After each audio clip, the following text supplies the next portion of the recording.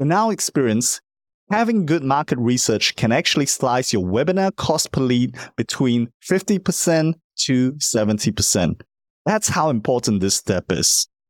Hi, and welcome to the Radical Webinar Podcast, the show that helps six-figure high-ticket coaches who hate marketing scale their business to seven figures and beyond with webinars.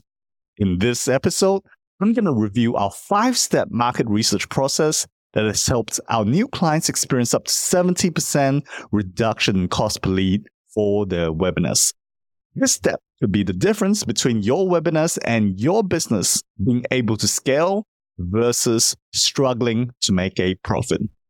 Okay, so when it comes to market research, what we want to do is to really understand the customer avatar, which is the ideal customers that we are targeting. So what we are looking for when we're doing the market research for a customer avatar is we want to find out what are their pain points, right? What is keeping them awake at night right now? The second thing we want to find out is what kind of challenges are they experiencing with current solutions that are out there right now? And the third thing we want to find out is what do they actually desire? So why is this important? Because if you say are a coach that helps middle-aged men regain their self-confidence, and the whole thing with your marketing message is you're pitching it towards, hey, you're going to feel better about yourself and all that stuff. But actually, the true desire of your ideal target audience is so that they have the ability to date younger women, then your marketing message is all wrong. In that case, your marketing is going to be super ineffective. The other thing we want to look out for are what kind of emotions that are currently surfacing for them as a result of this problem that they want to have solved. The fifth thing we want to find out is whether there's any jargon, any unique terms, and certain ways that they say things for this market. Because, for example, when we were marketing to accountants, we needed to use certain terms and jargons that only accountants use so that they know that we were speaking specifically to them as accountants. And the final thing is, while you're going through this market research, what you need to do is find out marketing hooks. Marketing hooks are the way that we say things so that we can get the attention of our target audience and then get them to take action on our ads. So with that said, let's look at the 5 tools that we often use in order to get quick market research done. Now, the first one I want to include here, which is a recent favorite of mine, is ChatGPT. So with ChatGPT, we are able to use it to quickly build our customer avatar. So let's use the previous example where you are targeting middle-aged men with self-esteem issues. And I'm probably one of them, to be honest. And so you type all this into ChatGPT and you tell ChatGPT, what are the pain points of middle-aged men? And ChatGPT will tell you, well, they don't look as young as they used to, and they're starting to look a little bit terrible, and the energy levels are dropping.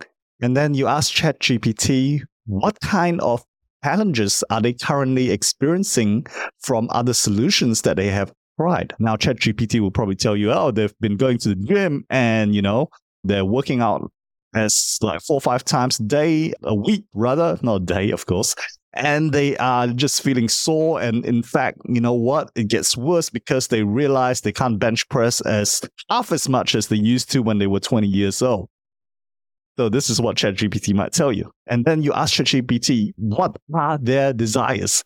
And ChatGPT will say to you, oh, well, they really just want to look 20 years younger and feel 20 years younger. So, and you can also ask ChatGPT what kind of emotions they're feeling, like how do they feel about the current situation? And ChatGPT will tell you, oh, they're feeling depressed and, think there's no way to go back because they've wasted their lives. So the whole thing here is that ChatGPT will actually give you a very, very good overview without going around to various places to do. Now, you may be tempted to say, hey, I've got enough information after this first step. I would suggest that you don't do that because none of this data is validated. So that's why you need to go to step 2. After ChatGPT, what I often do is I jump into YouTube. So on YouTube, what I want to do is I want to list down perhaps the topmost 10 watch videos and write down the exact topic that each video is discussing. I want to watch a few of these videos. And it's very interesting. Once you watch several YouTube videos, I find that I get a very deep understanding of this industry that I'm researching in. I feel the pain points and also how my target audience responds to messages. So don't shortcut this step, because this is the only way that you can get all your senses involved in the market research, like through visual, through audio. So this is a very important step. Watching so many videos sounds like a waste of time. Is it necessary? I know this feels like a waste of time, Debbie, but it's actually super important.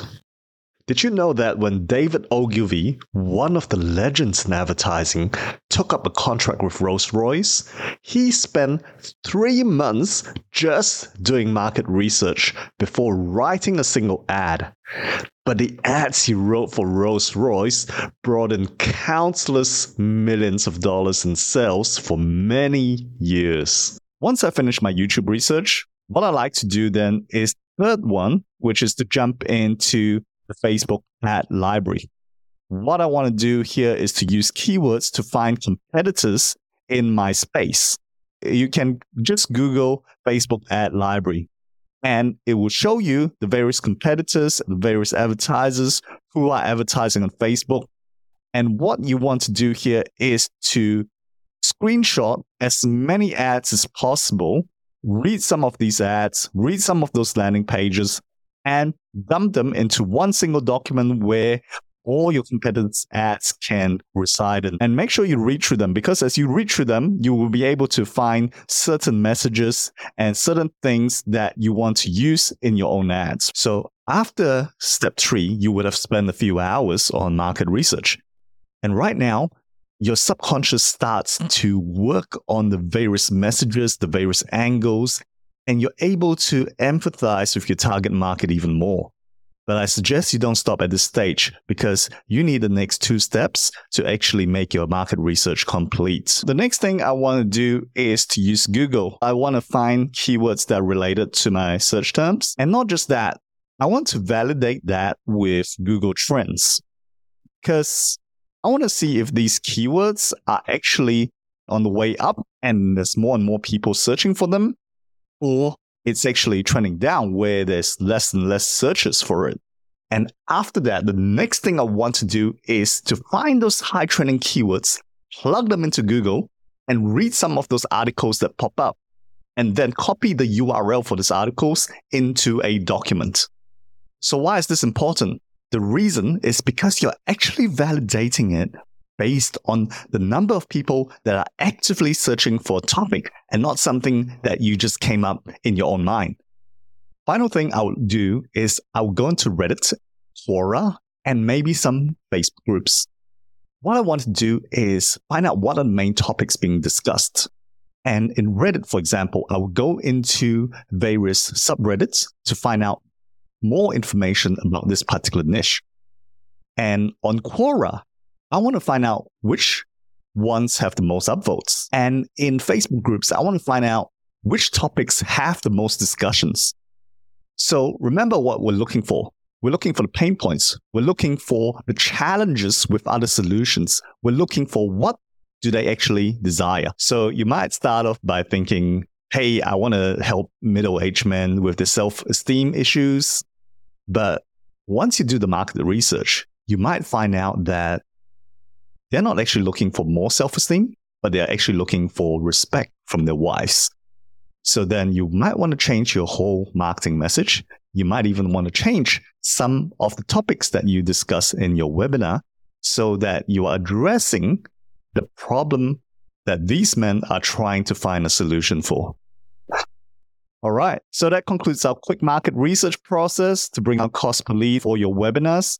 It may sound a little bit tedious, but actually this is sometimes the most fun part of marketing. During this process, I'm often discovering new exciting things like marketing hooks and pain points that I can't wait to test out in our marketing messages. You sound like such a nerd, Terence. Yeah, I know I'm a bit of a marketing nerd, but I just love to learn new things. So, talking about hooks, in the next episode, I'm going to review the secrets to crafting a good marketing hook that stops the scroll for your webinar ads.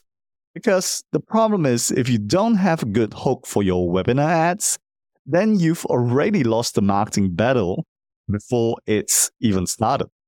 If you don't have a good hook in this crowded webinar space, you won't get noticed. That's why most coaches can't get the right people or achieve a good cost per webinar sign up. So let's talk about how to come up with a good hook in our next episode. Make sure you click and watch episode 6 now so you know how to craft a good hook and stand out in the marketplace.